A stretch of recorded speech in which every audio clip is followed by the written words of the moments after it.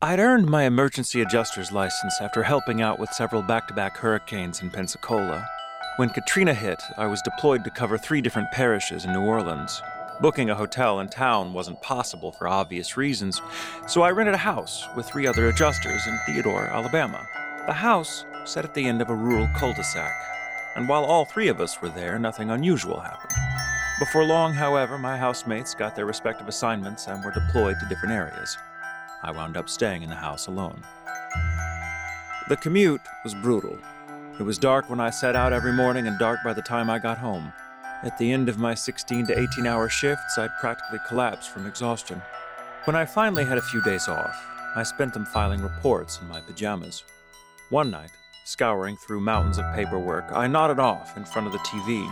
I'd kept it on for background noise. I woke up just in time to see whatever was playing cut to commercial.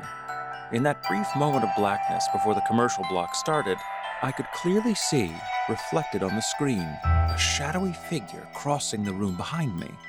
I bolted up and spun around. Nothing. I was alone. Adrenaline pumping, I rushed through the house, checking all the doors and windows. I scoured every inch of that place. There was no way for someone to have gotten in. Of course, I was freaked out, but eventually managed to convince myself I'd just been seeing things. I was beyond tired, after all. Later that night, as I lay in bed, drifting off, I felt a presence in the room with me, filling that space between sleep and awake. Conscious enough to be concerned, I nonetheless opted to write the feeling off and declined to open my eyes. The next moment, I felt a hand on the back of my head, violently pushing my face into the pillow. I struggled to break free of its grip and wrenched myself out of bed. There was no one in the room but me. Now, I like to think I don't scare easily, but within minutes, I was fully packed and headed to Biloxi in the dead of night. The next few weeks of couch surfing while I waited for lodging to open up certainly took their toll, but they were nothing compared to the prospect of staying one more night alone in that house.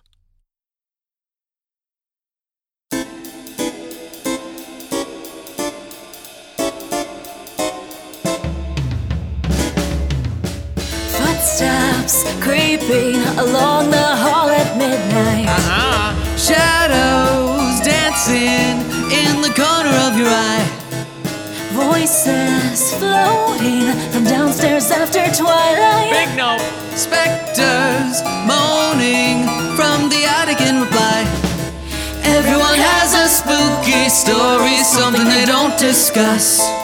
But life is a haunted oratory when you're like us. So sit tight, turn on the light, then curl up with some ghoulish history, something a little dark and dreary, served with a heaping dose of eerie. Raise those Moscow mules and clink 'em. Whoopsies, ghost.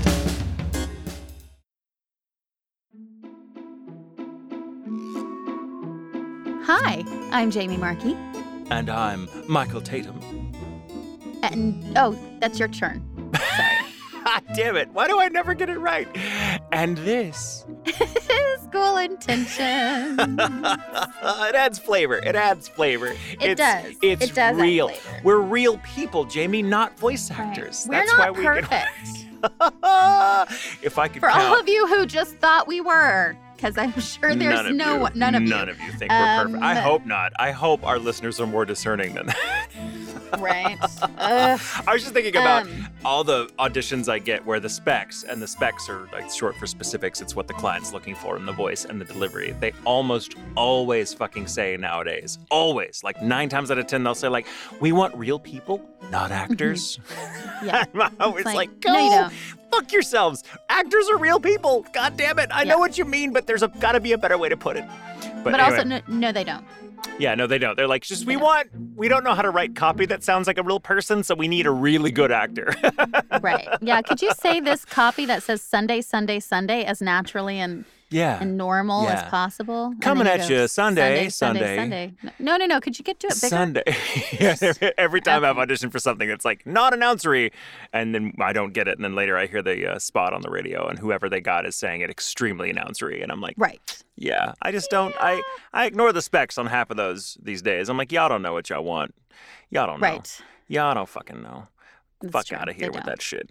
I wish we could audition for clients that way. Like, the product I'm looking to represent really knows itself and is just knows how to, doesn't have to really tout its qualities. It just kind of lets itself, its accomplishments speak for itself.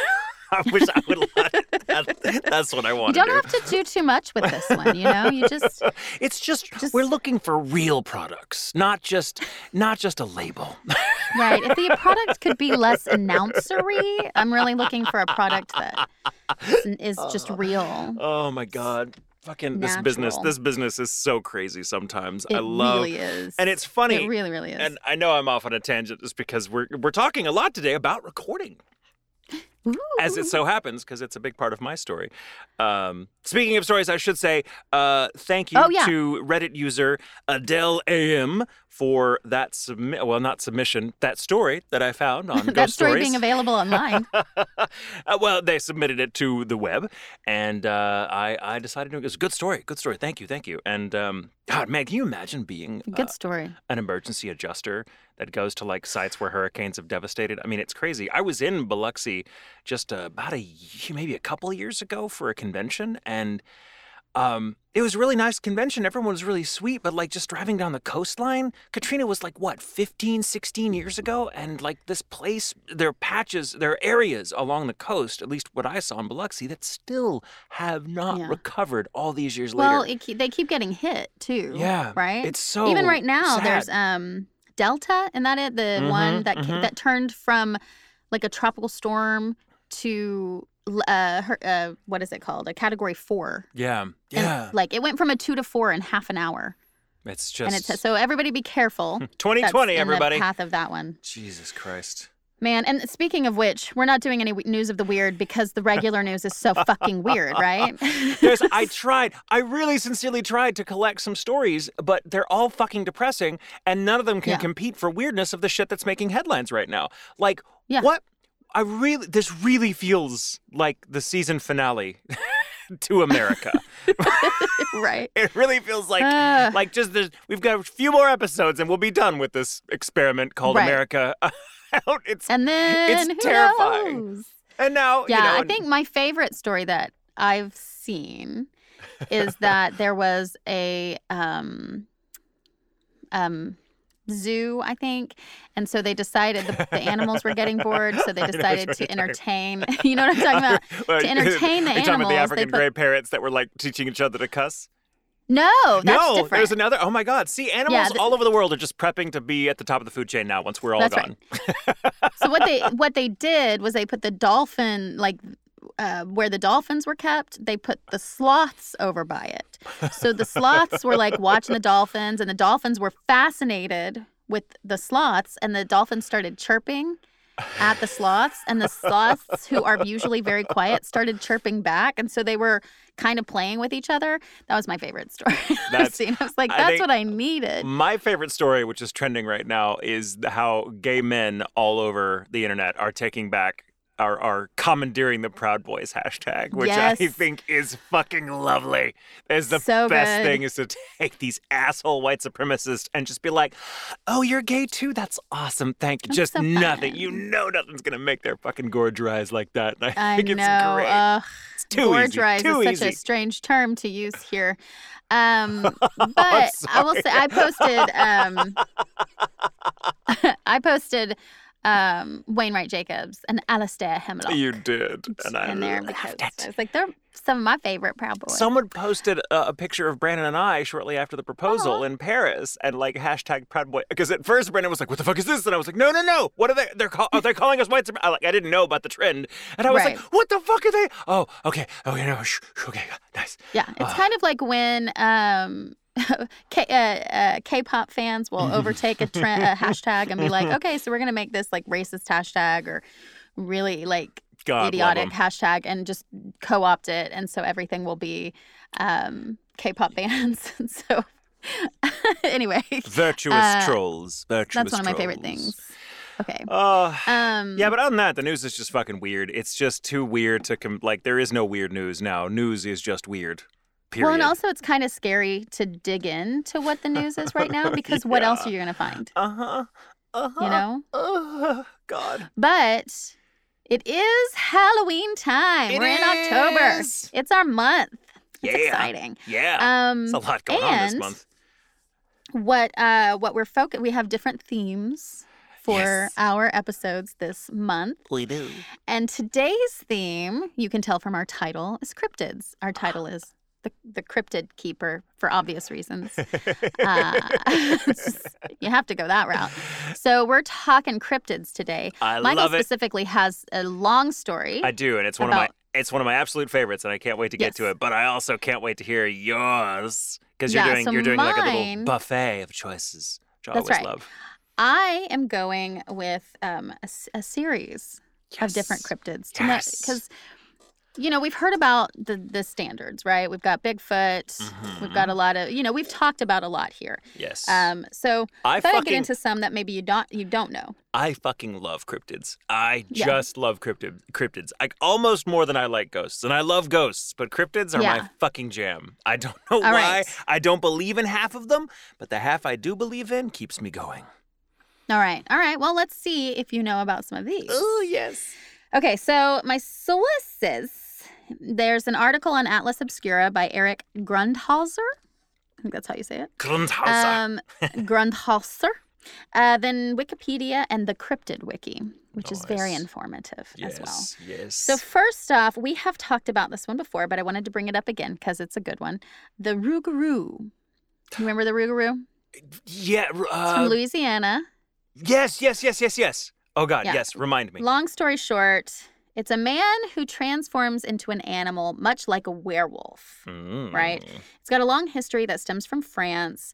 Back in the 16th century, the loup-garou, which it's sometimes referred to as well, and the spelling can differ depending upon how many X's you want to put in there. But the loup-garou was blamed for a lot of shit. Kids disappearing, houses ransacked, animals mysteriously dying, all of that kind of stuff. It was the loup-garou. Obviously, you've been attacked by the loup-garou. That history traveled to Louisiana because, of course, we know France was the one that had Louisiana. And the rougarou came with it. This particular cryptid lives in the swamps of Louisiana and surrounding swamps. One legend says it hunts down Catholics who don't follow the rules of Lent, which seems like a very specific Catholic-based rumor. But another says that the rougarou is under a 101-day curse. So it is somebody who has been cursed. So for 101 days, they're going to be afflicted with the rougarou curse, unless the affected person can transfer the curse to another person. Their curse usually comes from a local witch, often a voodoo priestess. You can protect yourself from this creature or being cursed by placing 13 objects in your front door. Because, this is my favorite part, the rougarou cannot count over 12.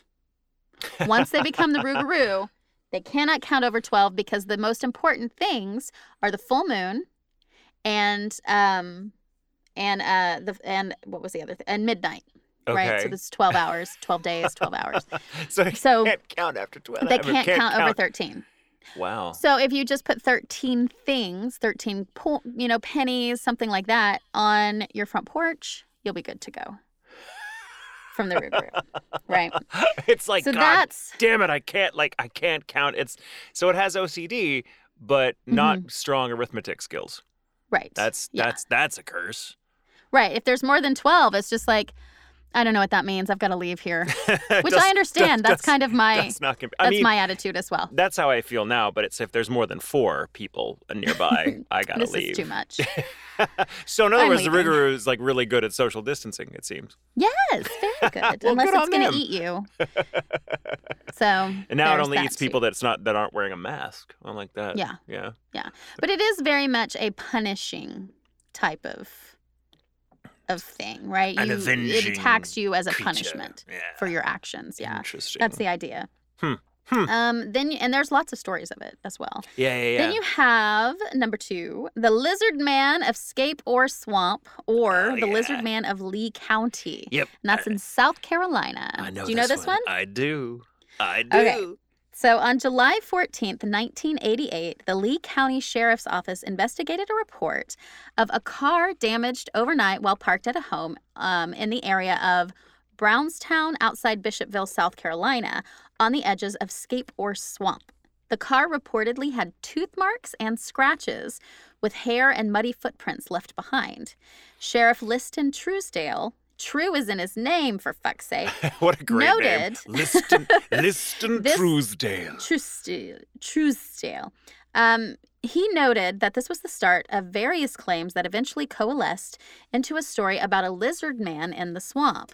Prompted by the news of the vehicle damage, 17-year-old local Christopher Davis reported to the sheriff that his car was damaged by a creature he described as green, wet-like, about 7 feet tall, and had 3 fingers, red eyes, skin like a lizard, snake-like scales 2 weeks before.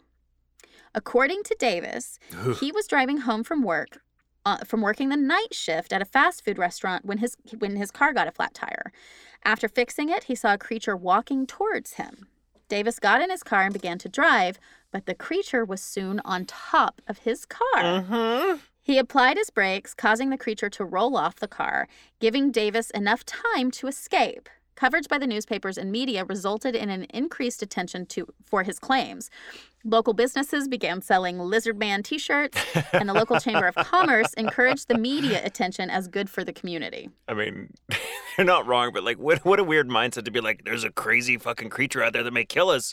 I mean, I might as well make a buck off it. Right. Capitalism. Right. In 2008, CNN mentioned the Lizard Man legend in a story about a couple in Bishopville, South Carolina, who reported damage to their vehicle, including blood traces. Car damage is a real big theme. Good luck. Blood traces, Good luck on the insurance claim on that too. By the way, it's like, Yeah. nah, that's going to be force majeure. We don't cover lizard men. Yeah, that's a force of nature. We're not going to. The blood traces were subsequently found to be from a domestic dog, though the local sheriff suggested it might have been a coyote or a wolf. In 2015, a local television station featured photos and videos claimed to be Lizard Man, allegedly taken by unidentified individuals. In August 2017, the South Carolina Emergency Management Division sent a humorous tweet regarding possible paranormal activity during the solar eclipse that passed over the area, hinting that people of Lee and Sumter counties should remain vigilant for sightings of the Lizard Man. Ew, I love it. He's still around. Which is fun. I love that it's tongue-in-cheek. But these kinds of stories always make me think about the aftermath of, like, some sort of supernatural episode, like the television show Supernatural. Yeah. Like, what happens in the community when something like that happens, like, and it becomes, like, urban legend or myth or something like that? Okay. And for all we know, it may just be, like, a really tall dude with a really, really bad case of, like, I don't know, impetigo or something. You know, Yeah. it may, or eczema. I don't know. Eczema. That's what I was thinking. Eczema, yeah. Then you have, okay, have you heard of this one? Probably. The Loveland Frogman. No. Okay. Oh, This Jamie, is you've got a in new Loveland, one. Yes. Ohio. So this is Ohio folklore. Okay. The Loveland Frog, or Loveland Frogman, or Loveland Lizard, is a legendary humanoid frog described as standing roughly 4 feet tall. That's big. According to that's a big various frog. legends, the creature was first sighted in 1955. There are 3 different versions of that story that differ only slightly from each other. They start the same way, with a businessman or a traveling salesman driving along an unnamed road late at night. The stories start to diverge at this point. In one story, the driver was heading out of the Branch Hill neighborhood when he spotted 3 figures stood erect on their hind legs along the side of the road, each 3 to 4 feet in height, with leathery skin and frog faces.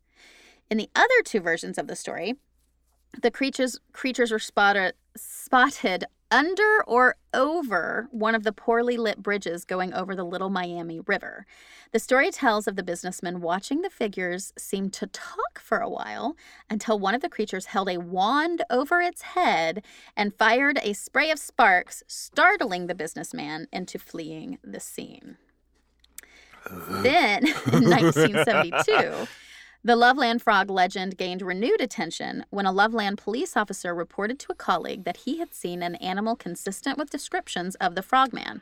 After purported sighting in 2016, the second officer called the news station, or a news station, to report that he had shot and killed the same creature some weeks after the 1972 incident and had identified it as a large iguana that was missing its tail. That's a pretty fucking large iguana. A large iguana that was standing on its hind legs that was missing its tail, waving a wand above its head that shot sparks out, apparently. that was years earlier before the 1950s. Everything fits except for the size. Right. I've seen iguanas like with sparklers. Come on. Yeah. And they can get real fucking big, though. They really can. Yeah, I guess they can, but like 3 feet tall or 4 feet tall? That's... Yeah. But then also, what's it doing in Ohio? Iguanas are not native to iguanas. They don't do well in areas that get that fucking cold.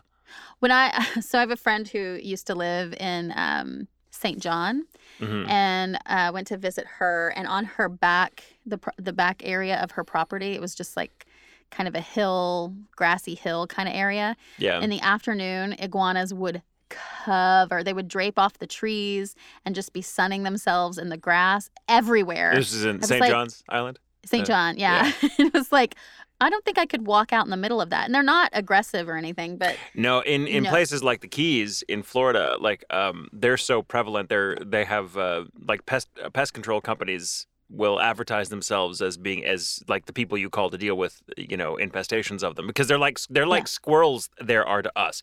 It's like they're everywhere. Yeah. They're just hanging out in trees. I remember when I was vacationing in Key West several years ago, and I just walked everywhere because it's a beautiful little island and it's easy to traverse on foot.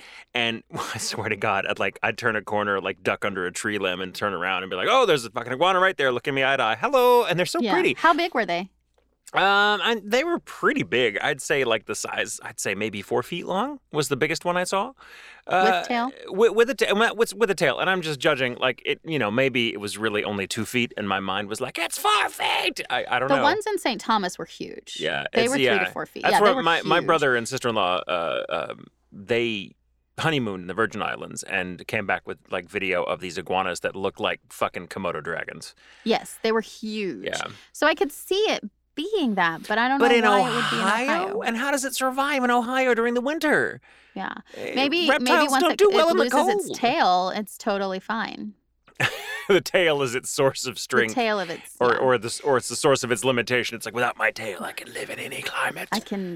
That's a weird power. But in May, this is my favorite part. In May of 2014, the Loveland frog legend was made into a musical titled "Hot Damn, It's the Loveland Frog." I don't know this musical, but I fucking love that it's a thing. Hot damn, it's the Loveland Frog. That's hilarious. So it just makes me think of the frog god in Pan's Labyrinth. That she has to like get the key from or whatever. I'm like, that's frog. Yeah, I don't know. That's a new one for me. Yeah. How about? I'm sure you've heard the Beast of Bay Road. Oh yes. Yes. Okay. Beast of Bray Road in Elkhorn, Wisconsin. The Beast of Bray Road, which is a great warm up for your mouth. Beast of Bray Road. Beast of Bray Road. Sounds like it ought to have a really good open-faced sandwich named after it at the local deli. Yeah, I bet it does. There's gotta be someone. It's also known as the Bray Road Beast. That's it's also like the a good biggest burger Bray you could Road order. Beast. The Bray Road Beast with bacon and bits of blue cheese. Exactly. Yeah, it's huge. And if you eat it in a certain amount of time, then you like get it for free plus a free dessert for the rest of the year. And later you'll be making your own Beast of Bray Road. Ding ding. That's a poop joke.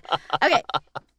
So this creature was reported in 1936 and the 1990s on a rural road outside Elkhorn, Wisconsin.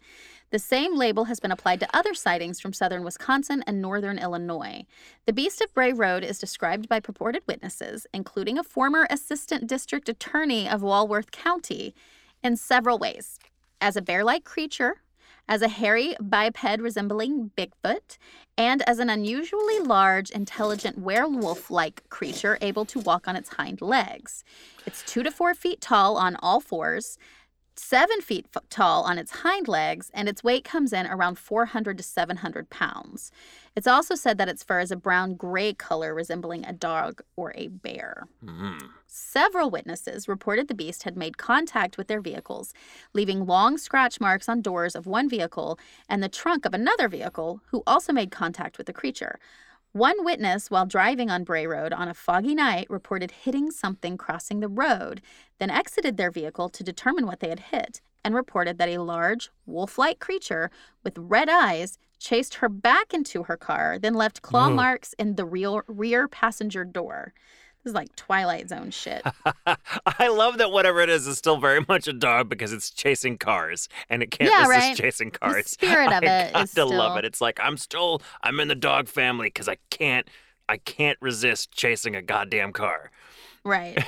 That's some sightings reason have that also been tickles me. reported during daylight hours, with several witnesses stating they had observed an unusually large wolf-like creature running on all fours through cornfields. One witness stated they observed the creature in pursuit of a deer. Unusually large animal tracks resembling coyote tracks, have also been discovered in the area of Bray Road, leading many researchers into the sightings to conclude the creature is an unusually large coyote or wolf-coyote hybrid. I don't know why a hybrid would make it be a coyote instead of a coyote, but that's what happened. Yeah, no, it's strange to me. And wolf why? Coyote And how would it or like? Coyote? I guess I'm no geneticist or expert in animal husbandry, but I don't understand how just combining a small animal with a slightly larger animal makes a larger animal. You know, it's like I don't know. It's weird. I mean, but mutations happen. Mutations happen all the time. It sounds like a classic werewolf to me. It does sound like that to me as well. So in my movie, it's the district attorney. Ooh, yeah. He was well, cursed. or there's just a family of werewolves. God, I want that to be true. I want werewolves to be real. In my movie, it's just they're normal people during, the day, but some nights but at night, they transform. That's why, and they're trying to kill deer. They're trying to do the right thing, but But occasionally they chase cars because dogs. Because they can't help themselves. I read it so. And maybe they have a game out of it, right? How many cars can you scratch? I think the moral here is when you're driving in the country on some back road that's potentially haunted by some dog-like beast, just bring a laser pointer with you, and That's true. and you can just get it to go away by chasing it, like what I mean? Because our dog Gus, holy shit, a laser pointer, he becomes the spryest fucking creature you've ever seen. He's sleeps all day, but the minute he knows that laser pointer is on, he's like, he's ready to go. He'll chase it like a cat. Yeah. It made me think of something. Nope, it's gone. It's gone. Whatever thought that was has exited the building. That is my brain. I'm sorry. I derailed you. It's right. It's okay. It was about that. It was about the laser pointer. But anyway, animal mutilations have also been reported in the area around Bray Road, with animal remains, including deer and livestock, partially eaten, with specific organs removed from the animal carcasses. Another witness reported driving down Bray Road late one night and observed an unusually large wolf-like creature eating an animal which had been hit by a car on the side of the road. Ew. The creature reportedly ran into the woods as the eyewitnesses approached it in their vehicle. That's what, now I know what I was going to say. So we were talking on the Discord a little bit about deer whistles. Oh, yeah. Maybe they need, if you don't know what a deer whistle is, it's really inexpensive. You can get them to go on your car, but when you drive, the wind goes through it, emits a high pitch, whistling sound that you can't hear, but the animals in the woods next to the highways can, and they'll run away from it. Yeah. So you're less likely to have a deer jump in front of your car and total it, which is a thing that will happen if you hit a deer with your car. So one of the things that we've experienced driving back from, dropping the girls off if we're on I-20, if it's in season for the deer, mating season and new baby season, they will be right up at the road. Just right there eating and whatever. And it makes me so anxious. So the deer whistles will help scare them away. And I wonder if that works for werewolves as well. I don't know. It may call them to your car because it's like chow time. I don't know. It puts me in mind of a story that my mother and father experienced while driving on the road in East Texas years before I was born. And I guess my mom was asleep in the passenger seat. It was really late at night, and they were coming down some stretch of really dark, inky road in the middle of the night from my grandparents, the little vacation farm they had that I've mentioned before. They were coming from a visit there, and for whatever reason, it was late or well past sundown. And up the road, somebody had like a herd, or I'm not sure that's the word, a group of horses that had broken out of their pen and were just standing in the road, but they were all coal black. And so my father, who was driving a fucking Mustang at the time and a car guy, so he's like meow, racing down the road, like just hit like 3 or 4 of these horses head on. I mean, totaled his car, almost killed my mother. He had to like instinctively, my mother had to just like, or my dad had to grab her head as it came up with the force of the brakes and like push her head down because like one of the horses like came through the fucking windshield and like into the passenger seat. Just to get this straight, your dad hit horses with a Mustang? Just want to make sure I understand I've known that correctly. story for years, and that part of it has always escaped me. I didn't realize. That's the first thing I was like, he's driving a Mustang? I was like, oh my God, and yeah. hit horses? I think it was a Mustang. Yeah, it had to have been a Mustang. It was his old Mustang because he still had pictures of it. And that's the thing that totaled it. And it almost killed my mom. So yeah, driving down these country roads where there's no natural light or it's shrouded by trees. So there's, even when the moon's out, it's dark. Like it's really that's easy. Like when I was going to see my parents. They still lived out in Mustang, Oklahoma. And I was taking this. There's too many points of connection in our stories today. What the fuck? I can't make that up. It's true. So I was taking this side road that kind of goes back to Mustang. And there was a curve from the highway, I think from I-40 or something like 44, something like that. Yeah. Big curve. And there's a lot of lanes, but you can go quickly heading out into the country. And this deer came out of fucking nowhere, ran in front of me, got scared because it was like, oh, there's a car, slid on the ground. Oh, no. And spun around on its own volition. I was just like, I didn't even fucking do anything to you. And then it ran away. But I had to swerve and I came really close to hitting it. I was like, that would have taken my whole car out. And that, not to mention the deer. Right. Oh, God. Yeah. Yeah, it was terrifying. Yeah. Animals are, they don't know. They don't know what to do. They don't know. They're not used to dealing with cars, and they're like, oh, cool. Oh, fuck a car. What do? I'll just stand there. It's insane. But I believe that the Beast of Bray Road is very reasonably possible. I mean, because if I were a werewolf or if I were just some creature that was like one of my own kind, like that's a perfect place to hunt because all the roadkill. So you don't even have to, you don't have to hunt. I feel like per if se. I was a werewolf, I wouldn't be like that. I don't want to eat roadkill. I don't know. Maybe it's a conscientious But I werewolf also don't that doesn't want to murder. So I feel if you were a werewolf, you'd get over the raw meat thing real quick. I think that's part of the deal. Yeah, I feel like as a werewolf, that has to be part of it because you can't be like, can I get this thing medium? Like a vegetarian werewolf. You don't hear about those. No. They don't last because they don't do any damage. It's weird. There was a werewolf sighting. A werewolf sighting werewolf. You never read about werewolf stores sightings at the farmer's market. Yeah, a donut a bakery. Maybe a were-rabbit. Bakery based. Yeah. Oh okay. my God. So next for something different, we have Old Ned. Old Ned. In Lake Utopia, New Brunswick. Have you ever heard of it? I don't. It sounds familiar. Okay, local legend has it that the lake is inhabited by a sea monster known as the Lake Utopia Lake Monster, or Old Ned. The story goes... That's a mouthful. Let's just call him Ned. Let's just call him Ned. The story goes that long ago, 2 Maliseet natives, I hope I'm saying that name right, Maliseet natives were canoeing on the lake when suddenly the monster appeared and chased them from one end to the other. Oh. Since the arrival of Europeans to the area in the late 18th century, the story has continued, with new sightings being reported every 3 to 5 years. As noted in research by cryptozoologist Lauren Coleman, it has a decidedly long and bulky cetacean appearance, a whale-like appearance. Cetacean? I feel like that's what it should be. Your guess is as good as mine. Yeah. And may be representative of an unknown group of animals that travel back and forth between Lake Utopia and the Atlantic in routine cycles related to breeding and feeding. It's also been reported as red, pink, or black. Let's hear a few of those sightings, shall we? Yes, please. The first one was back in 1867. Sawmill workers claimed to see something 30 feet long and 10 feet wide thrashing in the lake, with similar reports over the following days. 1872, natives describe a terrifying monster with a large head and bloody jaws following their canoes.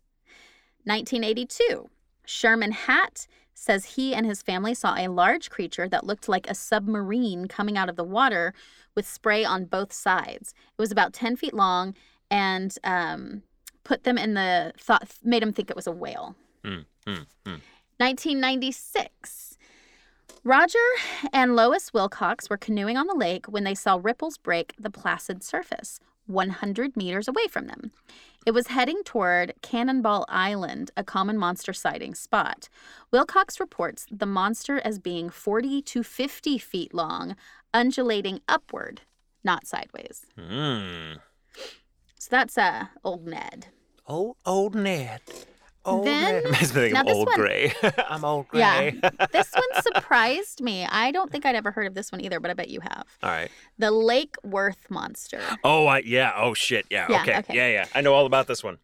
Okay, so this is the Lake Worth, Texas, which is why, yeah. Have you ever been out and there, by the way? Have you ever been out to where this happened? Because I have. No. When I first heard about this years ago, when I lived in Arlington, which is not that far from where Lake Worth is, it's easier driving distance than from here, went out there and explored it. That place is still there, still kind of unspoiled by suburban development. What it is it's a Texan folklore. The Lake Worth monster is a legendary creature said to inhabit Lake Worth at the Fort Worth Nature Center and Refuge just outside of Fort Worth. So that's not very far from where we are. No. The creature is often described as part man, part goat, with scales and long clawed fingers. Reports of sightings by local citizens of a half-man, half-goat with fur and scales in July 1969 led to the belief that the mysterious creature lived in Lake Worth. Newspapers reported the alleged sightings, including one of which the monster landed on a man's car after jumping out of a tree, and another in which it threw an automobile tire at a group of people. Newspapers also published a photograph purportedly taken of the creature by Alan Plaster, and locals began driving out to the lake late at night to get a look at it. Local police investigated the claims but found no evidence of the monster in Lake Worth or the Greer Island area. According to one reporter, the Goatman legend was spread via summer camp stories where camp counselors told children to listen carefully and you'll hear his cry on clear nights like tonight. In a later interview, Alan Plaster, the one who took the photograph, commented on the photo, described as a man-sized white fur ball that he took while driving past the Nature Center in 1969. Plaster characterized the sighting as a prank, saying whatever it was, it wanted to be seen. Yeah. Since reports of the monster ceased when the school resumed, or back when schools resumed, many suspected the incidents were pranks carried out by high school students. In 2005, a reporter at the Fort Worth Star-Telegram received an anonymous letter from someone claiming to be one of 3 high school classmates who, in the summer of 1969, decided to go out to Lake Worth and scare people using a tinfoil mask. In 2009, Fort Worth, Texas magazine published a report about an unidentified man who said that he had been a perpetrator of the tire-throwing incident. Cryptozoologist blogger Craig Woolheater said he believes the Lake Worth monster is an undiscovered, uncatalogued primate species that walks on 2 legs. So I have opinions about this. Yeah, I want to know. I think it's a little column A, a little column B. It's the Lake Worth monster remains, to my knowledge, one of the best instances of multiple witnesses seeing the same thing at the same time from different vantage points. The tire throwing incident, which happened on the side of the lake, was like this little ravine that comes down to the shoreline. It was just an old tire, like an old, big tire though, like a truck tire, not just some, not a small tire by any means. And these, something like, I think 12 people were around the lake that day and saw it. Now, granted, they saw it at a distance, but what they all agreed on is that the creature was like having this fit and it threw this fucking tire damn near across the water. To the other side where a good portion of the witnesses were standing. And so that's the one detail that gets me. If it was just some kids, That's far. I can't throw a fucking tire, and I'm a big dude. And so I don't know. Now I feel like maybe there might have been something going on. There might have been a weird creature or maybe an unusually strong feral human was out there. And once people get wind of that, then the kids are going to go out there and fuck along, and be like, we're going to. But be real for a second. Only a teenager, and I say this with love to all of our young listeners, only a fucking teenager could think you're fooling anybody with a foil mask. Only a teenager could be like, we scared them so bad. I'm like, bitch, I know what a fucking foil mask looks like, and I know what a fucking fursuit looks like too. I don't care what. I mean, this was only in the fucking 60s and 70s. We weren't. Yeah, but still, you had the lady, the girl that you went to high school trick you and your friend with the ghost in the cemetery. They didn't trick me. They tricked this girl. I just knew about it, but I wasn't part of that trick. But to be fair, that ruse was a lot more clever than someone wandering around the lake with a fucking foil cap on. That one was a little. I don't know. I mean, it's possible, but I feel like whoever thinks it was a hoax or has come forward saying they perpetrated the hoax is kind of like the crop circles thing. I think some crop circles were made by people, but the really complicated ones, the real complicated ones that they've done research on and found that they might even prove a new untested theorem. That's not a fucking person. That's a prankster trying to take credit for shit because they think they're clever as hell. And I think that happens a lot in these cases. Whenever it's an unidentified person, that always makes me think, was it just you guys don't want to say that it happened? I think probably something happened they didn't know about, and then like you said, then the kids were like, let's pretend to be that and freak people out. And then if the sightings went down, it's because the kids weren't out there anymore to even see it, let alone perpetrate a hoax. So, and I do believe the photographer when he says because I've seen that picture is pretty easy to find, and it's pretty obviously like someone wearing what looks like a fucking shag rug to me. It does not look like a real creature, and it also doesn't fit the description of being scaly and looking like a goat. It just looks like someone dressed like a cloud. For Halloween, and it's really lame. And I think his assessment is right. I think people out there maybe people going out there to prank is what scared it off. Yeah. I don't know. Or maybe it was just passing through. I don't know. But I believe it. I knew someone whose father had been one of the witnesses, and she always told me, of course this is second, third hand, but she always told me that her father was like, yeah, that shit was not a dude in a suit. Yeah. Like what we saw. The tire flinging, that person couldn't have thrown it that far. That's crazy. So, yeah. Oh, I love it. Okay. So. Have you heard of the big muddy monster from Murfreesboro, Illinois? That's another. Wow, you're doing great today. I haven't heard of half of these. Murfreesboro, Illinois, near Southern Illinois University, Carbondale, has repeated sightings and smellings of the big muddy monster. Many believe it may be related to, if not the same as, the Crève-Coeur monster sighted near the St. Louis suburbs. This is an animal often likened to Sasquatch in size and appearance, but with a distinct skunky smell. Those who believe the two cryptids are the same surmise that the animal swam down the Big Muddy River in Murfreesboro to the Mississippi River and thence north to Missouri River, by which it swam to a bend in the river near Crève-Coeur. The other thing is that it could just be a Bigfoot that is in the river a lot, the Muddy River, and so it appears muddy. Could be. That's a quick one. But then we have... I love it. It sounds like it might be a Gorgotham, the shit demons from Dogma. Yeah. That's terrifying. The Ohio Grassman. Oh, yes. Okay. This one's short, too.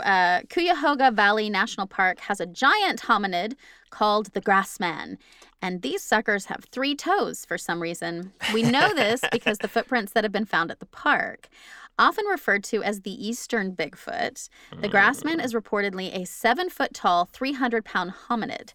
It's said that the Ohio Grassmen have a more human-like appearance and are shorter than the classic Bigfoot. So it's a wee Bigfoot. It's still big. It's a wee. It's a large foot. It's a moderate foot. Yeah, 7 feet tall. It's still pretty big. It's an intermediate foot. Yeah, maybe this is the Bigfoot, and then the other ones are giant foot. Yeah. You gotta wonder if there's a ranking system among them. Yeah, it's not a Sasquatch. It's a Shack Squatch. He's got very large feet as well.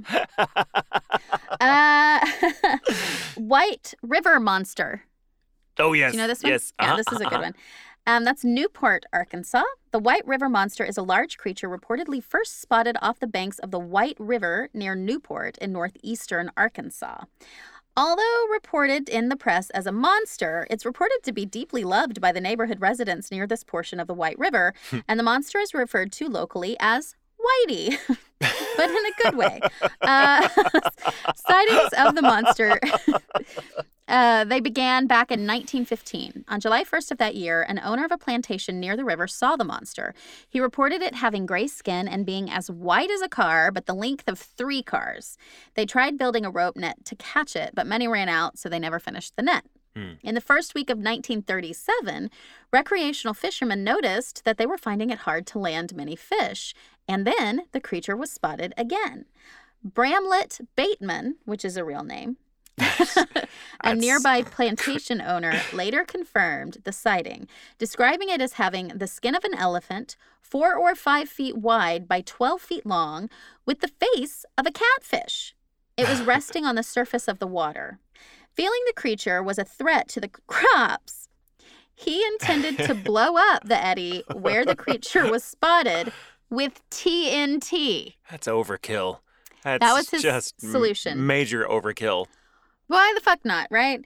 He couldn't do that, though, because the area authorities were like, you're going to have to get our permission to do that, and we're not going to give you our permission to do that. It's like an extension of that old metaphor. When all you have is TNT, every problem looks like a demolition job. That's right. And so they wouldn't let him do it. A minor media sensation resulted in visitors from across the nation, some bringing cameras, explosives, and a machine gun. And when no more sightings were made, even by a deep-sea diver, Bateman was thought to have created a hoax, despite over 100 confirmed sightings recorded at that time. It sounds like a manatee. It sounds like a manatee. A manatee, yeah. That said, the White River Monster was sighted yet again in the summer of 1971. That year, eyewitnesses who encountered the creature described it as the size of a boxcar with a bone protruding from its forehead. Ah, now it sounds like a narwhal. A narwhal, right? It looked as if the thing was peeling all over, but it was a smooth type of skin or flesh, said one, and it made strange noises that sounded like the combination of a cow's moo and a horse's neigh. So weird. I love random. It. I like to think it's a narwhal. Mutant narwhal, yeah. Freshwater mutant narwhal. Yeah, it's adjusted to the temperature, I guess, change or whatever. Yeah. Because narwhals are in cold, cold, cold water, aren't they? Yeah, and deep sea cold water, right? That's odd. I think so. It's very odd. We don't know enough about narwhals. I didn't even know they existed till about 10 years ago. I know they're swimming in the ocean. That's all I know. Other accounts of the White River Monster described 3-toed tracks, 14 inches in length, on Towhead Island, leading down to the river through a path of bent trees and crushed bushes. See, now it just sounds like a Scooby-Doo villain. Right. In 1973, the Arkansas State Legislature signed into law a bill by State Senator Robert Harvey creating the White River Monster Refuge along the White River. It is illegal to harm the monster inside the refuge. So, like, you stop can't blow it up. Fucking bringing dynamite. No more dynamite. That was the White River Monster. That's good. That's one of my favorite ones. That's one of the more unique ones. Yeah. I think, because it just, whenever there's that kind of detail about like, because very rarely do people mention having seen like a Bigfoot or something and also mention it looked like it had a skin problem. Yeah. There is one account of a Bigfoot that apparently like had some kind of mange. Yeah. It got really close to the witness's car and was like hairless and toothless. And was like, but otherwise fit the description. It had patchy hair, but mostly it was hairless. It's kind of terrifying. Sounds like the bad hormone monster from Big Mouth.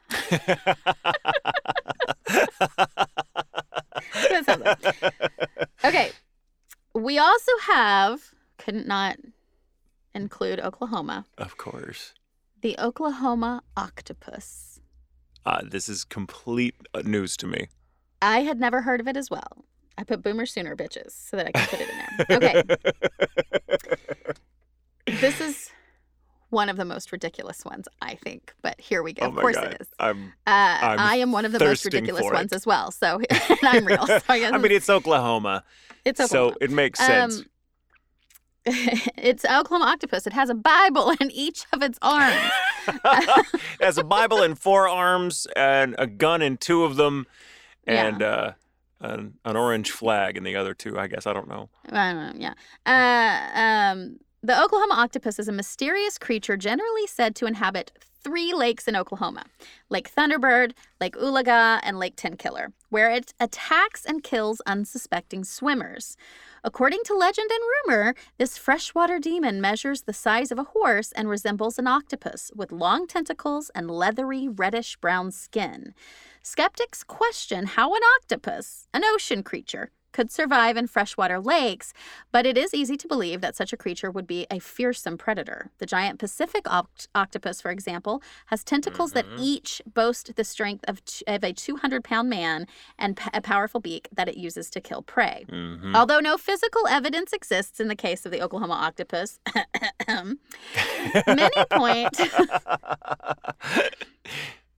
Many point to the high mortality rate and large number of unexplained drownings in the Oklahoma lakes as a clear sign of its presence.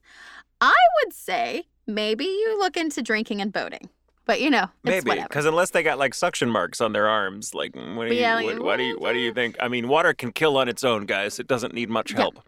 Now, there have been numerous reported sightings, though. So the cryptozoologists I mean, if there is going to be pointed- anything fucked up in the water, it's going to be in an Oklahoma lake. Let's just that water. So get that out there. I don't love. I struggle with dark water and not being able to see through it, which is growing up in Oklahoma. That's all the water in Oklahoma. And similar in Texas, but Oklahoma rivers and water, open water is worse. I mean, you would have hated the open water dive class I had to take to get my scuba I suit. would have hated it was it. So terrifying. My grandparents. Fucking anything could have lived down there, and we wouldn't see it. Yeah. No. And so my grandparents lived, they had this really awesome house right off the shore of Lake Texoma when I was a kid. Really cool. So I kind of grew up on the lake, which was fine, except we always had to beware of the water moccasins. And there was a certain area over by their house that kind of went into like this little alcove thing, and they were alwas over there. So you couldn't even, you couldn't just go swimming because there were water moccasins. Yeah. And my mom knew the story about a woman who was skiing, water skiing, and she skied up, she let go, the boat made a turn, and she skied up onto the shore of one of the islands over there, and it was covered in water moccasins, and they killed her because they're deadly.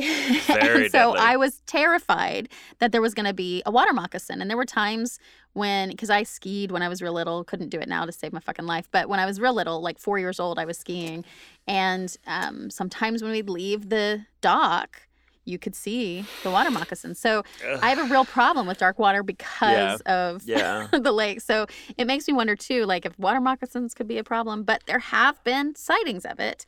Cryptozoologists have pointed out that species of jellyfish have been able to adapt from saltwater to freshwater conditions. And the same adaptation may have been possible for a giant cephalopod trapped in an inland lake when coastal waters receded. Yeah. So it would have to be just living deep and something like that. Marine biology is weird. It's very really weird. There's a lot of possibilities there. So I'm more There's inclined just so many to other believe real in lake things and that river could totally monsters than some fucking kill others. you. And also, know? when you're underwater, there's no fucking limit to how big you can get. There's no natural limit because gravity is not a concern, not as much of one. It's like the water pressure is going to hold you up. It's weird. It's why things can get so fucking weird and odd in the ocean is because there's no fucking natural limit. There's no natural, there's less environmental pressure to curtail size. Yeah. In underwater. So that's why. Well, it's like lobsters. The only reason they die is because they grow out of their largest shell. They can just keep growing and growing and growing. As long as they have a shell. It's when they can't create a shell in enough time to survive it. But they'll just keep, if they can create that Yeah. shell, they can get huge. Fuck, even catfish or grouper. Like you can meet a grouper that's 2 feet Catfish. long. You can meet a grouper that's the size of a fucking expedition. Like Yeah. So I'm more inclined to believe in river monsters and ocean monsters and shit like that, just because, man, we don't know the fucking half of what's down there. What's going on down there. Yeah. And Oklahoma has a lot of lakes and shoreline. A lot of I lakes think it and has shoreline. more shoreline than the East Coast. And it's the and West it's and it's the boonies, so Something it's like not well explored. Mhm. It's not. Right. That's something a lot of people take for granted. Like, oh, how in the modern world could we have not found something? Bitch, there's so much we haven't explored. There's so much virgin forest. There's so many lakes and rivers that we have not explored. So many like ocean depths. Like, there's a lot of this planet. Which is why it's important to not drink and boat. Oh God, Dry, just don't fucking do it. Last we have the Michigan Dogman. Yep. Do you know this one? Oh yeah. Okay. Oh yeah. This is Wexford County, Michigan. The Michigan Dogman was allegedly first witnessed in 1887 when 2 lumberjacks saw a creature which they described as having a man's body and a dog's head. This guy is described as 7 foot tall, blue-eyed or amber-eyed, which I love that the eye color is a detail here. It's fun. They It's a got a little bipedal too close for canine- comfort. Like, Like, oh, he's but got look at, gorgeous eyes. Bipedal canine-like animal with the torso of a man and a fearsome howl that sounds like a human scream. But again, those eyes, they're just gorgeous. Like, find you a man that's going to look at you like the Michigan Dogman looks at you before he eats your soul. And your flesh. Not in that order. No. According to legends, the Michigan Dogman appears in a 10-year cycle that falls on years ending in 7. Sightings have been reported in several locations throughout Michigan, primarily in the northwestern quadrant of the Lower Peninsula. In 1987, the legend of the Michigan Dogman gained popularity when disc jockey Steve Cook recorded a song about the creature and its reported sightings. The creature was unknown to most of the modern world until very late in the 20th century. However, it's said to have been stalking the area around the Manistee River since the days when the Odawa tribes lived there. That said, authentic sources for sightings made prior to 1987 have never been documented beyond the song. But we do have other reports of the creature. In 1937, in Paris, Michigan, Robert Fortney was attacked by 5 wild dogs and said that one of the 5 walked on 2 legs. Reports of similar creatures also came from Allen County in the 1950s and in Manistee and Cross Village in 1967. So they think that this is all the same thing. There's actually speculation that the Michigan Dogman might be the same creature as the Beast of Bray Road, too. I was going to think maybe they're related. Yeah. And I think that's it. Yep. So that's it. Oh, nice. That's Michigan Dogman. Thank you. I love me some cryptids. There's some cryptids for you. I hadn't heard of all of them. I'm glad that you hadn't heard of all of them. So that was good. Well, Surprising. what's cool about my story that I'm about to share after the break is that we get into evidence and some very curious evidence. And I love Bigfoot sightings, but the only thing I love more than a Bigfoot sighting is a weird Bigfoot sighting where you're like, okay, there's something more than just a fucking like primate that's undiscovered. Maybe, possibly. So let's take a quick break. Yes. And when we come back, I shall share my story. Okay. Hey, it's commercial time. It's kind of a commercial. Commercial time. It's It's commercial time. Commercial. Join our Patreon. Be a patron. Be a patron. We Support appreciate us. all the support we get. We really do. But if you could help us and join our Patreon, you get an extra couple of chats with us on the Discord. You get Because to be a we member of the Discord. also love to talk to you guys. Yes, and we really appreciate the support so that we can stay away from commercials as long as possible. Right. Other than this one. Yes, So which is just go more of us, so to- it's like just added content, really. Exactly. Patreon.com, Ghoul Intentions. There's several different tiers to choose from. We're going to consolidate those soon. I say out loud so that I will do it. But our chats are going to be on the 10th of October. 10th of October.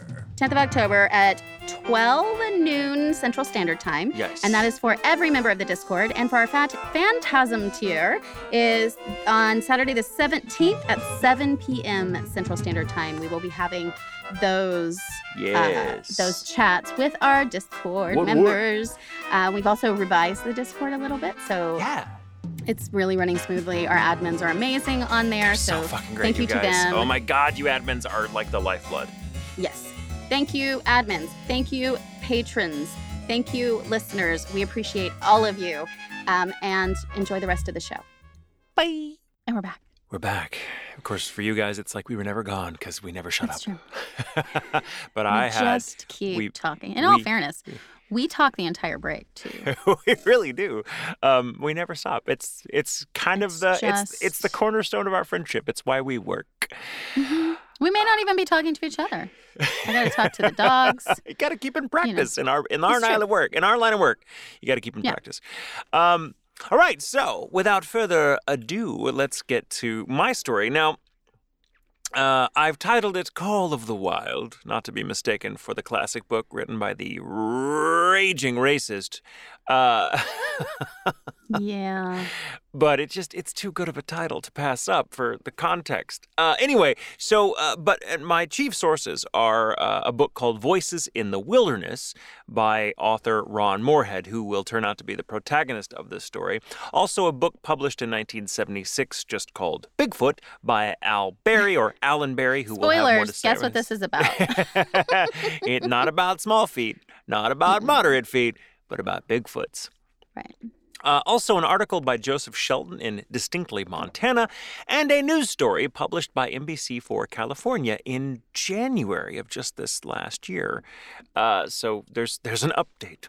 So let's just jump right in. So now before we do, I'm going to mention a lot of recordings of sounds in this one, and unfortunately, they are copyright protected, so you can only listen to them legally by purchasing the book I mentioned, Voices in the Wilderness by Ron Moorhead. Now, it is worth a read because it's real good if you're into this kind of stuff. Mm-hmm. Well, you can hear the recordings on the book? On the Kindle edition, they include track numbers, and the book itself, I believe, comes with a physical audio CD and a track guide. There are actually multiple albums of these sounds because these guys went into the woods and did these recordings over the course of many months. And it is a weird story. And the recordings, what you can hear is just scratching the surface of what these guys experienced. So let's jump into the story, and I will have some descriptions of the noises for those of you that don't have the recordings ready hand. And some of you may have already heard these, but you may not know the story behind them. Frequently you can find them online or like mentions of them as the Sierra Nevada Bigfoot sounds. Those are the big ones. And and there's quite a few. I think there's like 5 or 6 different albums, compilations of the sounds that these guys professionally recorded in the woods for a number of months. All right, so jumping in. Have you ever heard of Bigfoot? The woman asked. Ron Moorhead blinked. As her question sunk in, the hard-nosed restaurateur turned writer tried to suppress a smirk. This had to be a joke. I mean, he'd never taken his friend's wife, Sharon McDowell, for the type to entertain notions of a large, undiscovered primate roaming the wilderness of North America. Now, the infamous Patterson-Gimlin film had stirred controversy just a few years earlier in 1967, but Ron's interest in that story was negligible. A reasonable man, he sided with the skeptics, dismissing the now iconic footage as an ingenious hoax. Bigfoot was the stuff of myth, nothing more. Sharon was too level-headed to take this kind of stuff seriously. But one look at her face told him she was genuine. Sharon McDowell had put the question to Ron not out of idle curiosity or glib playfulness, but out of concern for her husband, Bill's, safety. It was deer season. 1971, Bill McDowell and his buddies had gone hunting in the mountains of Sierra Nevada a few days before and ought to have been back by now. Now, it wasn't entirely out of the question for the close-knit gaggle of survivalist hunters to come home a few days later than planned, but 2 members of the group had come back early and were badly shaken by what they'd experienced. Though they wouldn't come right out and say it, the Johnson brothers had decamped in fear of their lives. They'd arrived on the site several days earlier than the rest, which was usual, but wound up hightailing it out of there before their friends even arrived. What compelled the Johnson brothers to beat a hasty retreat? Well, 2 nights in a row, they told Sharon, They'd been accosted by an ungodly ruckus. They'd huddled together in the primitive shelter of the campsite, listening wide-eyed as creatures of unknown province ransacked the surrounding area. The sounds were nothing like anything they'd ever heard before, and not only were these men experienced hunters, they were military veterans who'd served overseas for quite a few years. At dawn, puzzling evidence had left the brothers at pains to chalk down the night's mischief to bears. For example, knapsacks were rifled through, but not slashed. Objects had been dented as though struck by improvised bludgeons, not something bears do. And most unnerving of all were telltale tracks in the dirt, reminiscent of naked human feet, but several times larger. Sharon McDowell listened to the Johnson brothers with mounting anxiety. Her husband Bill was now presumably at that very campsite with his brother Donald and their friends and had not come home. She couldn't go to the police with her fears, even if they believed her, and they most assuredly would not. What could they do? The campsite was far off the beaten path. She didn't even know where it was. It was a secret to everyone but the group who used it. So she called Ron Moorhead, a family friend and writer with whom Bill served on the board of a large church in Merced, California. Incredible as the situation seemed on the face of it, Sharon's fear couldn't be denied. So at her behest, Ron Moorhead set out for the remote campsite with Bill's brother Donald, who'd come home early himself with a story his own. Now, Donald McDowell, himself every bit as rugged and practical-minded as his brother and the Johnson brothers, felt the campsite that his brother was so fond of was being stalked. See, he'd stayed there for the first time ever with the group just a few days prior, and having heard the unearthly noises and seen the remnants of another night's attack, similar to what had happened or what he would find out later had happened to the Johnson brothers, he decided to get the fuck out of there the next morning and left his brother a note saying, yeah, you should probably get out of there too, but his brother didn't come, right? Bye. So Donald and Ron Moorhead were now setting out from San Joaquin Valley on what they had every reason to believe might be a rescue mission. The trailhead took several hours to reach by car. Then the steady increase in elevation as they huffed up the mountain on foot made Ron's head swim. 3 miles in, the trail ceased to be a trail at all, as the men climbed 10,000 plus feet, trekking willy-nilly through canyons, ravines, creeks, pushing aside alder and scrub brush. Donald mentioned that Bill's buddies all carved out their own paths to camp every year to avoid being followed. See, preserving the campsite's remoteness was of paramount importance to the group. This was their sanctuary, so not even park rangers knew of its existence. Ron and Donald had set out in the early morning hours. They didn't reach the camp until mid to late afternoon. That's how far off the beaten path it was. Passed down in their family, right? It was found in the 50s by the Johnson brothers, and we'll get into that a little bit. So they'd been using it for a number of years, but it wasn't. So it hadn't been passed down the family yet. Although Donald and Bill and some others would bring their sons and daughters with them occasionally, but not for long. We'll get to that. Sorry. So, at first blush, the campsite looked like a typical clearing on the mountainside. One had to really look to see the fire pit and the main shelter. See, in place of tents, several deadfall logs had been set upright against cabling wrapped around a brace of trees, one log left looser than the rest to serve as a kind of door flap. A clutch of smaller logs made a very precarious roof. Now, fortunately, Ron and Donald found Bill and the other men in good health, though somewhat traumatized. The mysterious visitors first experienced by the Johnson brothers had been heard by them as well, just the night before Ron and Donald arrived. They'd all spent a restless night huddled in the shelter, pistols at the ready, while the creatures, whatever the hell they were, whooped and stomped 50 yards off near the fire pit. The noises, Bill insisted, defied explanation. No known creature had the range for these vocalizations, and damned if some of the sounds didn't resemble human language. So aggressive was the clamor, in fact, which included not only voices, but someone beating relentlessly on tree trunks with a log or something to the effect, the men felt that at any moment something would come caterwauling through the shelter walls and snatch them away into the darkness. An 18-inch, 5-toed barefoot impression found in the mud nearby the next morning did little to quell their fears. Now, with precious few hours of daylight left, the men were eager to leave. Ron, exhausted from the hike, he'd just fucking gotten there after hacking all day, was given a horse to ride down. Free to relax and survey the unspoiled wilderness as the group made their way back to civilization, Ron reflected on his time as a private pilot, and specifically on the bird's eye view often afforded him of virgin forests across North America. There was and is quite a bit more unexplored land out there than people tend to realize. He'd certainly never thought of it before blustering up the mountain that morning. Between that simple fact and the fear in these men's eyes as they raced to beat nightfall, perhaps, he pondered, Bigfoot wasn't just the stuff of myth. Now, getting back to the Johnson brothers, Warren and Lewis Johnson were more or less the site's caretakers. They'd discovered it back in the 50s and had gone hunting there for years, glad to get away from the hustle and bustle of civilization when the weather permitted. Gradually, they introduced friends like Bill and Donald and their friends to this secret piece of paradise. Now, the Johnsons in this year in 1971 were the first to arrive to assess and repair the damage inevitably caused by bears in the off-season. On the first night there, Lewis and Warren finished their dinner and withdrew into the hutchie, which was Warren's nickname for the primitive shelter. As they settled down, a terrible crashing noise erupted from outside. Some large animal was wrecking their stove at the opposite end of the camp. Warren's first thought was bear. He'd seen a large specimen skulking in the woods nearby the year prior, so determined to scare it off, he grabbed a flashlight and made for the log door. Before he could step out, however, another sound pierced through the cacophony, giving him second thoughts. He later described the noise to Ron as, quote, deep, guttural grunts, snarls, and what sounded like teeth popping together. There was also the sound of chest beating, end quote. As he and Lewis listened in astonishment, they grew convinced it wasn't one creature, but two. A pair in some kind of violent disagreement. Warren felt in hindsight one of the creatures must have burned itself on a teapot left cooling on the stove. This awful commotion went on for half an hour, right? You see them like, motherfucker! And then the other one being like, God damn it, Charles, I told you not to touch shit! And that's just what they're hearing is this argument between Bigfoots going, so we are looking, we are not touching. It's like, it's hot, it's burning. What do you mean? How, like, if they don't start fires, how do they know what hot feels like? Mm-hmm.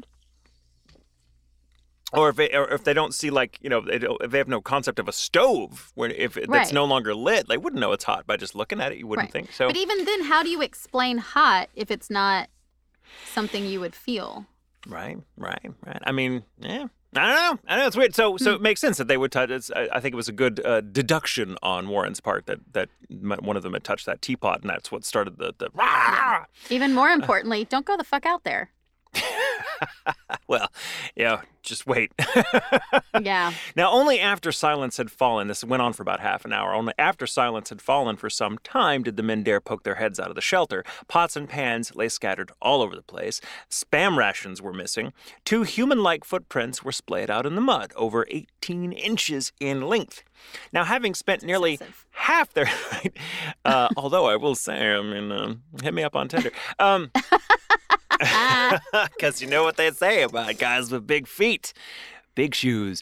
Having spent nearly half their adult lives in the North American wilderness, the Johnson brothers had never taken the idea of Bigfoot seriously. But now, they tied the shelter door shut with a thick nylon rope, waited out a sleepless night, took copious notes of the experience to rule out the possibility of it being a hallucination of some kind, and snapped photos of the footprints the next morning.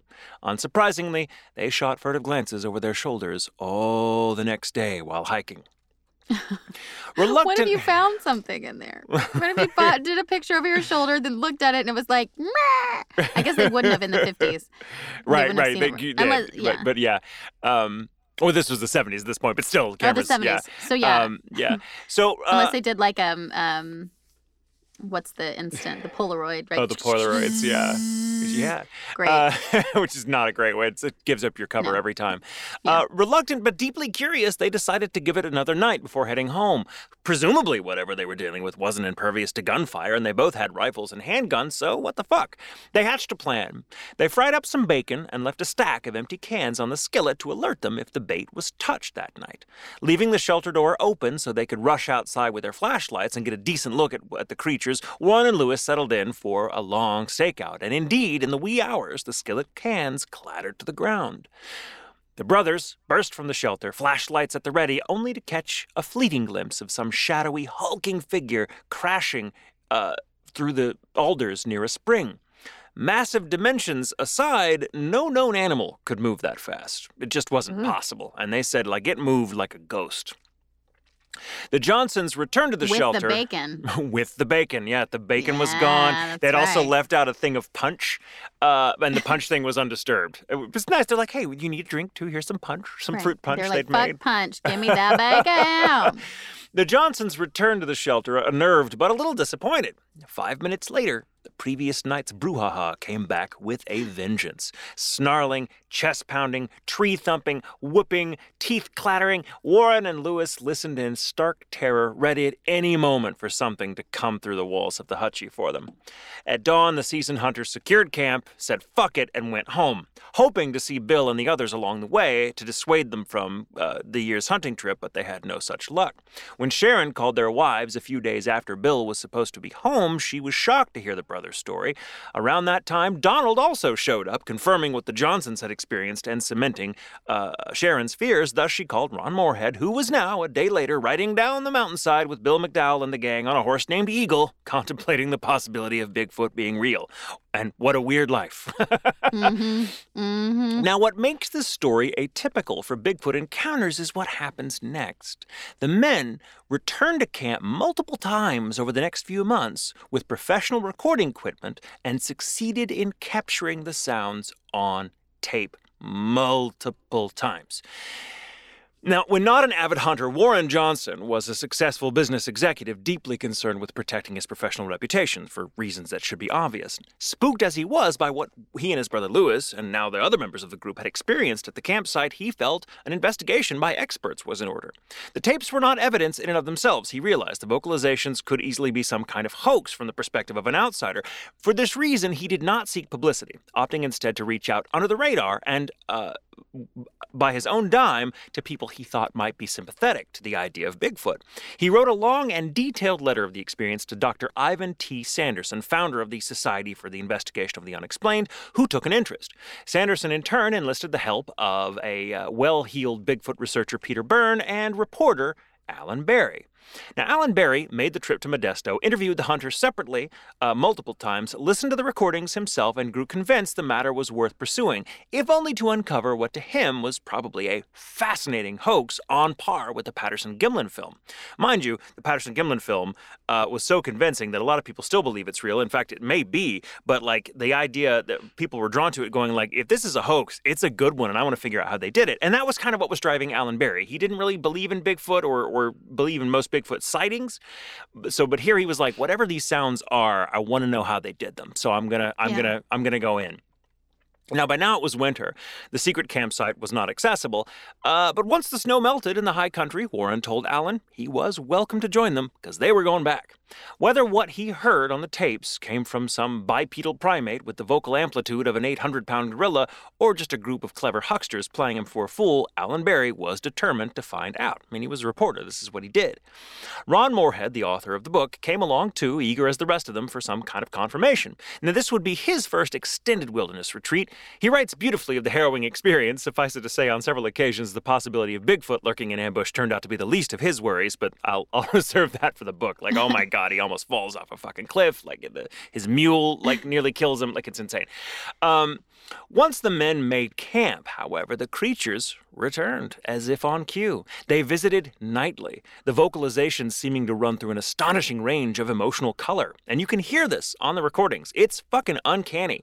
Once the barrage slackened, the men would nestle into their sleeping bags and try to catch a few hours of troubled sleep. New to the experience, of course, Ron would lay awake each night. He says at some point, they would often return during the night's stillness. I would hear pine needles crunching just outside. The sound was like a two-legged elephant sneaking through the woods. There was heavy breathing coming from the same area, just a few feet away from the shelter.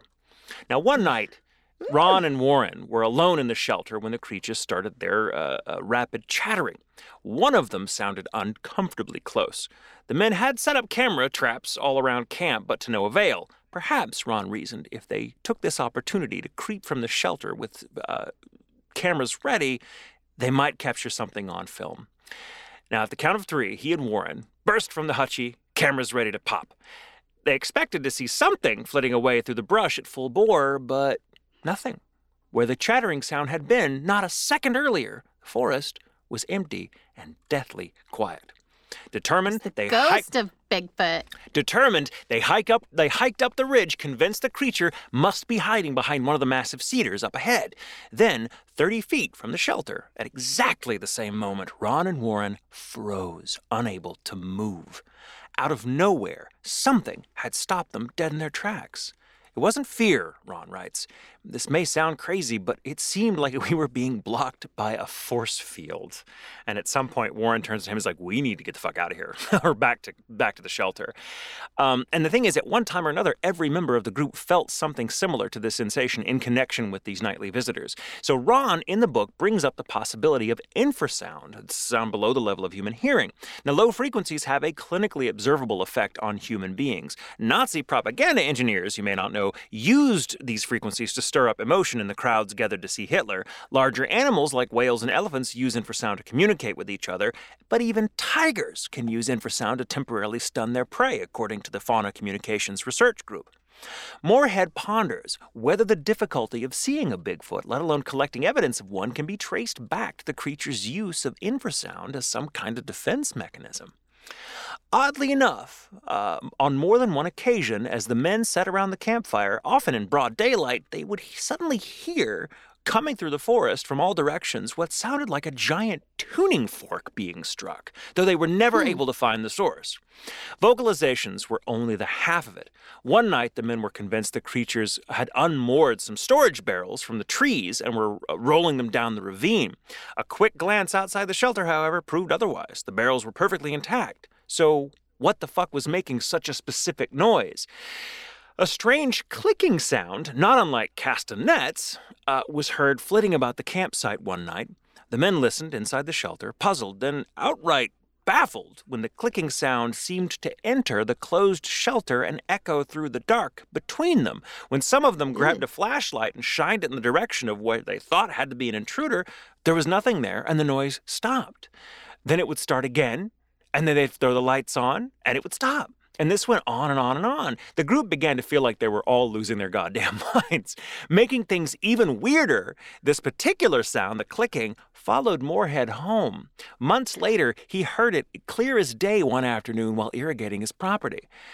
Between 1971 and 1972, Ron and the others visited the campsite repeatedly, trying to capture evidence to support the tape recordings, of which there were many. Alas, the culprits proved one step ahead of them at every turn. This frustrated them beyond endurance. As Ron says, how could an animal living in the forest be so attuned to human tricks?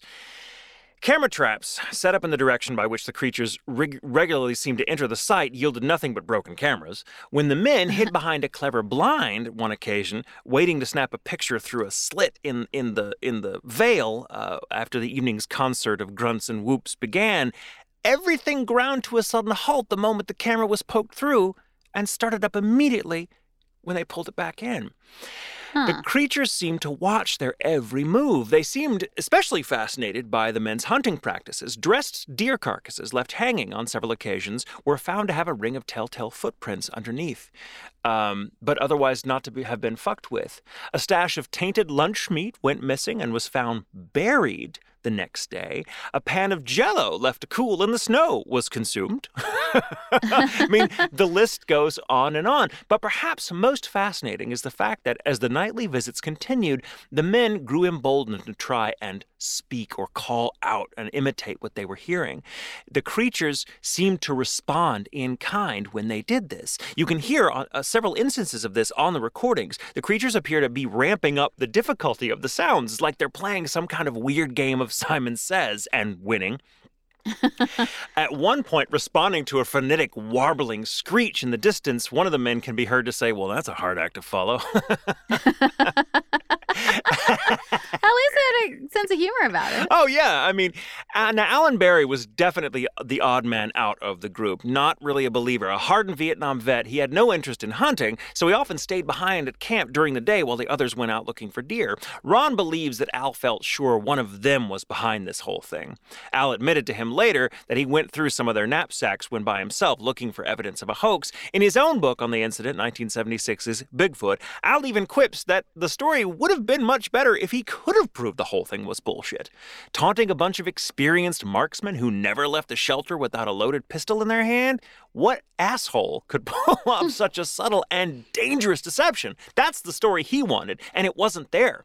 As it was, the story went nowhere. The nightly visits continued, but only anecdotal evidence piled up. No photographs and only a handful of cast prints. The recordings were only a trace, and tragically, the recordings are the only trace, and tragically, a lot of these were lost in a house fire several years later. What does survive and can be heard is good quality, but comes from the copies Ron made for other members of the group, but it still represents only a fraction of what he says they got. And they are worth a listen. Some of the strange vocalizations have since become known as the samurai sounds, due to their, at times, uncanny resemblance to the expressive style favored in old Kurosawa films like Seven Samurai. And that kind of sounds vaguely racist, but it's hard as a Westerner to hear some of these vocalizations and not think that sounds like someone doing an impression of what they think a samurai sounds like based on this film. It's really weird. Now, not all of them. They're not all like that. They only pop up every now and again. But it's really unsettling. It's really unsettling, right?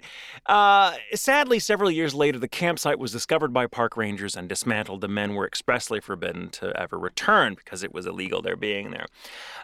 And the rough start to their friendship notwithstanding, Moorhead and Al Berry grew close over the years, often lecturing together on the state of Bigfoot research and telling the Sierra Nevada story. Now, in recounting one particular experience in his book, Berry says, "As dusk became dark night, something approached camp from a ridge above, rapping on wood or rocks as it came, and when it arrived, two voices that I could discern started vocalizing, and the sounds carried through the trees as I have never heard human voices carry ever before or since. And it whistled, a clear, beautiful whistle like a bird might make between its kind, and at one point back and forth with us. The encounter went on for nearly an hour and a half, and another followed on the second night, and there were other encounters I can attest to later that season. I wasn't a novice investigator of facts," he says, "but I came home stumped, basically with nothing to write about until the story unraveled by itself." Experts have studied the audio ad nauseum. Many claim that human vocal cords cannot produce the noises heard. Retired naval officer turned cryptolinguist Scott Nelson says the recordings changed his life. Quote, "It took me out of my paradigm." He remains convinced the noises represent an intelligent language spoken by a family of humanoid beings as yet undiscovered.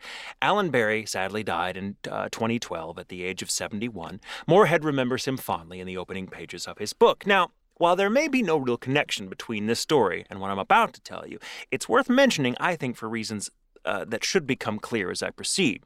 Doing research on this story, and mind you, the exact location of the camp is not known by anyone except the authors of the book. So I don't know what mountain it's on. I don't know where it is.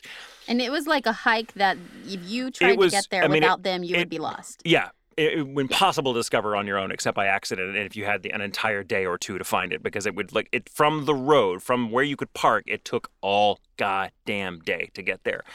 Yeah. And there was no trail because these men would make their own trail. So they were the only ones going. So there wasn't a trail. They would all come from separate directions, so they wouldn't leave a trail because they don't want people to find it. Now, in researching this, I came across a fascinating story that I thought was worth mentioning, if only because, well, you'll see. In October of 2019, two young men hiking the Sierra Nevada discovered a human skeleton lying as if in state, its arms folded peacefully across its chest. Subsequent investigations revealed the remains to be those of Gichi Matsumura, a Japanese internment camp detainee who died in 1945 while hiking with several other escaped prisoners. He succumbed to the elements during a freak summer snowstorm, having stopped to paint a watercolor while the other men, a group of fishermen, proceeded to a nearby lake. By the time his body was found and buried in the mountains a month later, the story was overshadowed by America having dropped a bomb on Hiroshima. Matsumura was one of more than 1,800 detainees to die in 10 prison camps across the West, though it's one of the more unusual deaths. While his burial in the mountains was well known among members of the camp and his family, the story faded over time and its location was lost to memory. It was by accident on October 7th that Tyler Hoffer and a friend stumbled upon the remains on their way to the top of Mount Williamson. The two were off course on a crude route through the jumble of granite boulders and a basin of lakes when Hoffer looked down and saw what looked like a bone. Hoffer and Brandon Fullen, his friend, moved the rocks and found an intact skeleton with a belt around its waist and leather shoes on the feet. The arms appeared to be crossed over the chest. By the time officials retrieved the bones by helicopter, they had a rough idea of who it might be. Now, while his story was little known, they found these bones, just really quickly, I can't help you. They found these bones on what day? On, oh, shit, wait, did I say? No! What the fuck, Jamie? You gave me your power. I don't want it. You did it. October 7th. Just last year. Last year. Wow. Or October 2019, rather. So, yeah, that is just last year. Yeah, that's last year. Crazy. This past year has taken 17 years to get through. That's right. And that's why it seems longer. But no, so we're recording this actually on the 6th, but when it plays, it should come out on the 7th. Oh, my God. Now, while Matsumura's story is little known, it got renewed attention when the Manzanar Fishing Club documentary film came out in 2012. Director Kori Shiozaki told the story about intrepid prisoners who would escape from the camp at night and slip into the mountains to fish for trout, sometimes for weeks at a time. While a segment of the film centered on Matsumura's death didn't make the final cut, Shiozaki often addressed the tragedy at screenings. In the final year of the war, the guard towers were no longer manned with armed soldiers and people were free to leave the camp. The Matsumuras, like many others, had no home or businesses to return to, so they remained behind. When a group of fishermen planned to hike to the chain of lakes in Williamson Bowl, Matsumura insisted on tagging along. The trip leader didn't want Matsumura, who was 46 at the time, to join them because he was older and not in great physical shape. I mean, he'd been in these camps for a while now. But he eventually relented, Shiozaki said. The group of 6 to 10 men headed into the Sierra Nevada on July 29, 1945. At some point in the demanding trek, Matsumura stopped to paint a watercolor and said he would catch up later. A freak snowstorm blew in, and the fishermen retreated to a cave.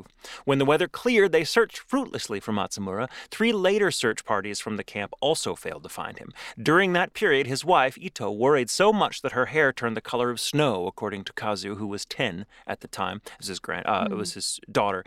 I felt sorry for my mom, she said to the National Park Service in an interview shortly after his remains were found a second time. She had black hair, and it turned white all of a sudden. Matsumura's decomposing remains were found a month later by hikers from the nearby town of Independence. Members from the camp then hiked back up to bury him in a mountainside grave under a sheet his wife provided, according to Park Services. Atop the granite stones placed on his body was a granite column with a paper note attached to mark the site. In Japanese characters, it gave his name, age, and said, "Rest in peace." The burial party brought back clippings of his hair and fingernails, a Buddhist tradition when a body can't be returned.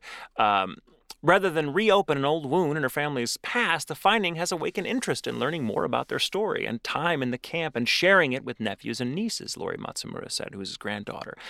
Her father never talked about the experience, and she now regrets not pressing him for more information. Like many who endured the hardship and humiliation of one of the darkest chapters in U.S. history.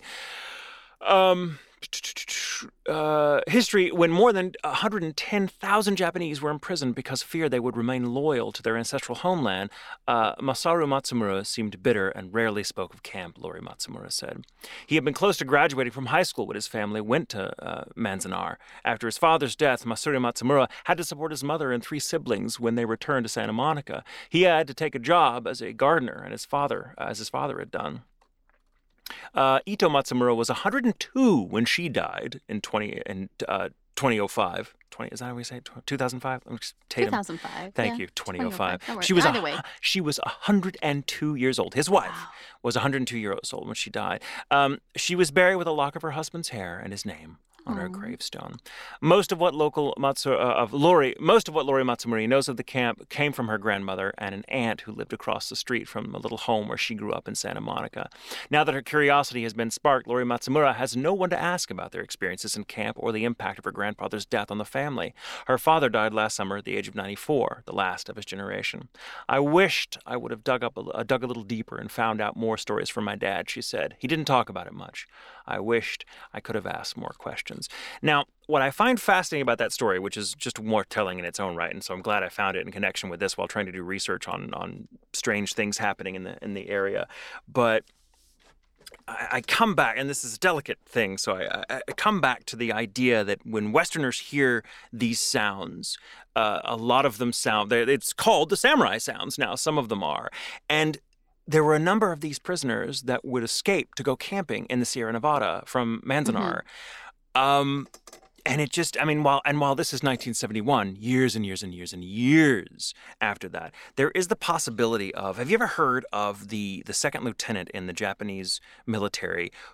His name was Hiro, oh shit, hang on. I had it down. The one that just kept... He was never Hiro told Onada. Yeah. Well, he fled into a mountain in the Philippines and with his regiment there, and they stayed fighting. They actually would terrorize the locals and often got into shootouts with the local police for decades until he finally in the 70s surrendered.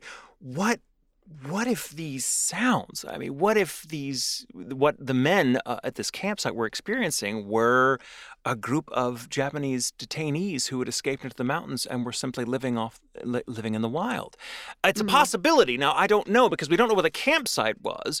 I don't know how far it would have been, but it's a fascinating story. And I'd never heard of anyone escaping the detainee camps on the regular to go camping. And if you don't know anything about those Japanese internment camps, concentration camps, that's what they were, look it up because it's terrible. And that is the same thing that we're doing at the border right now. Yeah. So it's unimaginable. They're both horrible and horrifying and dehumanizing, and we should be better than that. So we absolutely. And these poor people, like they were just, they just had the bad luck. They were Americans.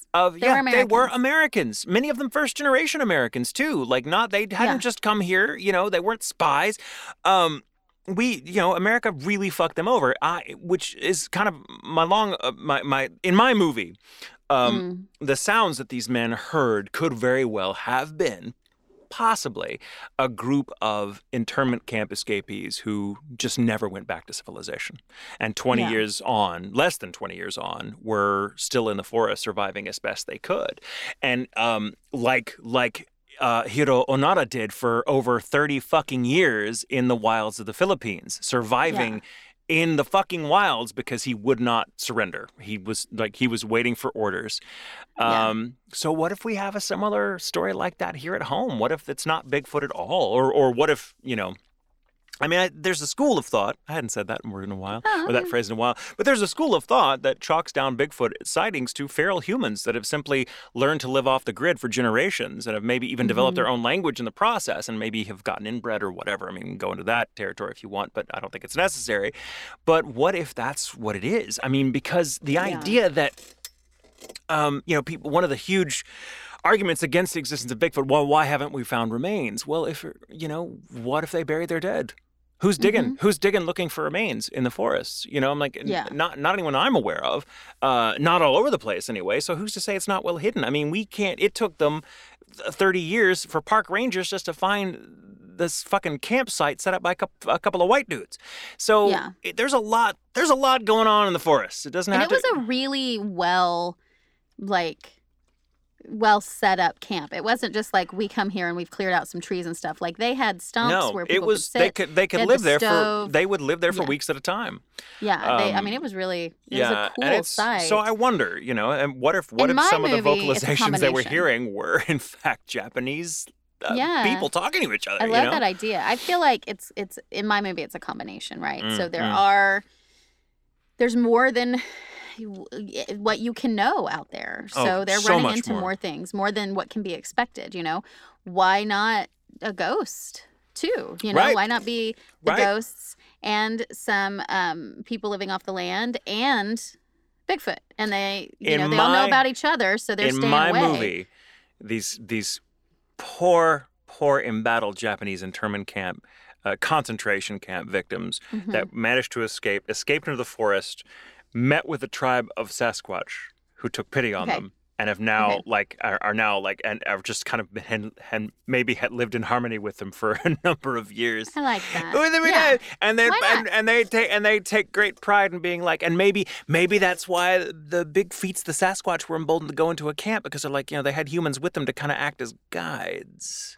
Right. Maybe. It's in my movie. I mean, this is completely unscientific. But in my movie. But I like a little bit of everything. Why not?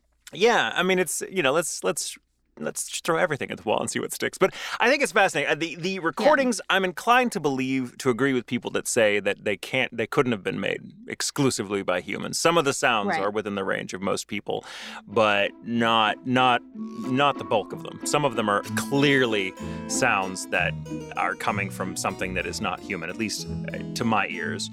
Yeah. So I don't know. But that in so many words is the story of the Sierra Nevada Bigfoot recordings. So good. And they go over it quite a bit on the missing. They do. There's a whole segment on it of the recent documentary film made about the missing 411 that I believe David Paulides' son directed. Yeah, it's on Amazon. It's good. It's worth a watch. It's beautifully produced. If for no other reason, and if you don't buy the story, some of those sounds too in that part of it. That's a really good documentary. Awesome. Thank you, Michael. You are welcome. Thank you for letting me tell that story. I've been wanting to do it for a while.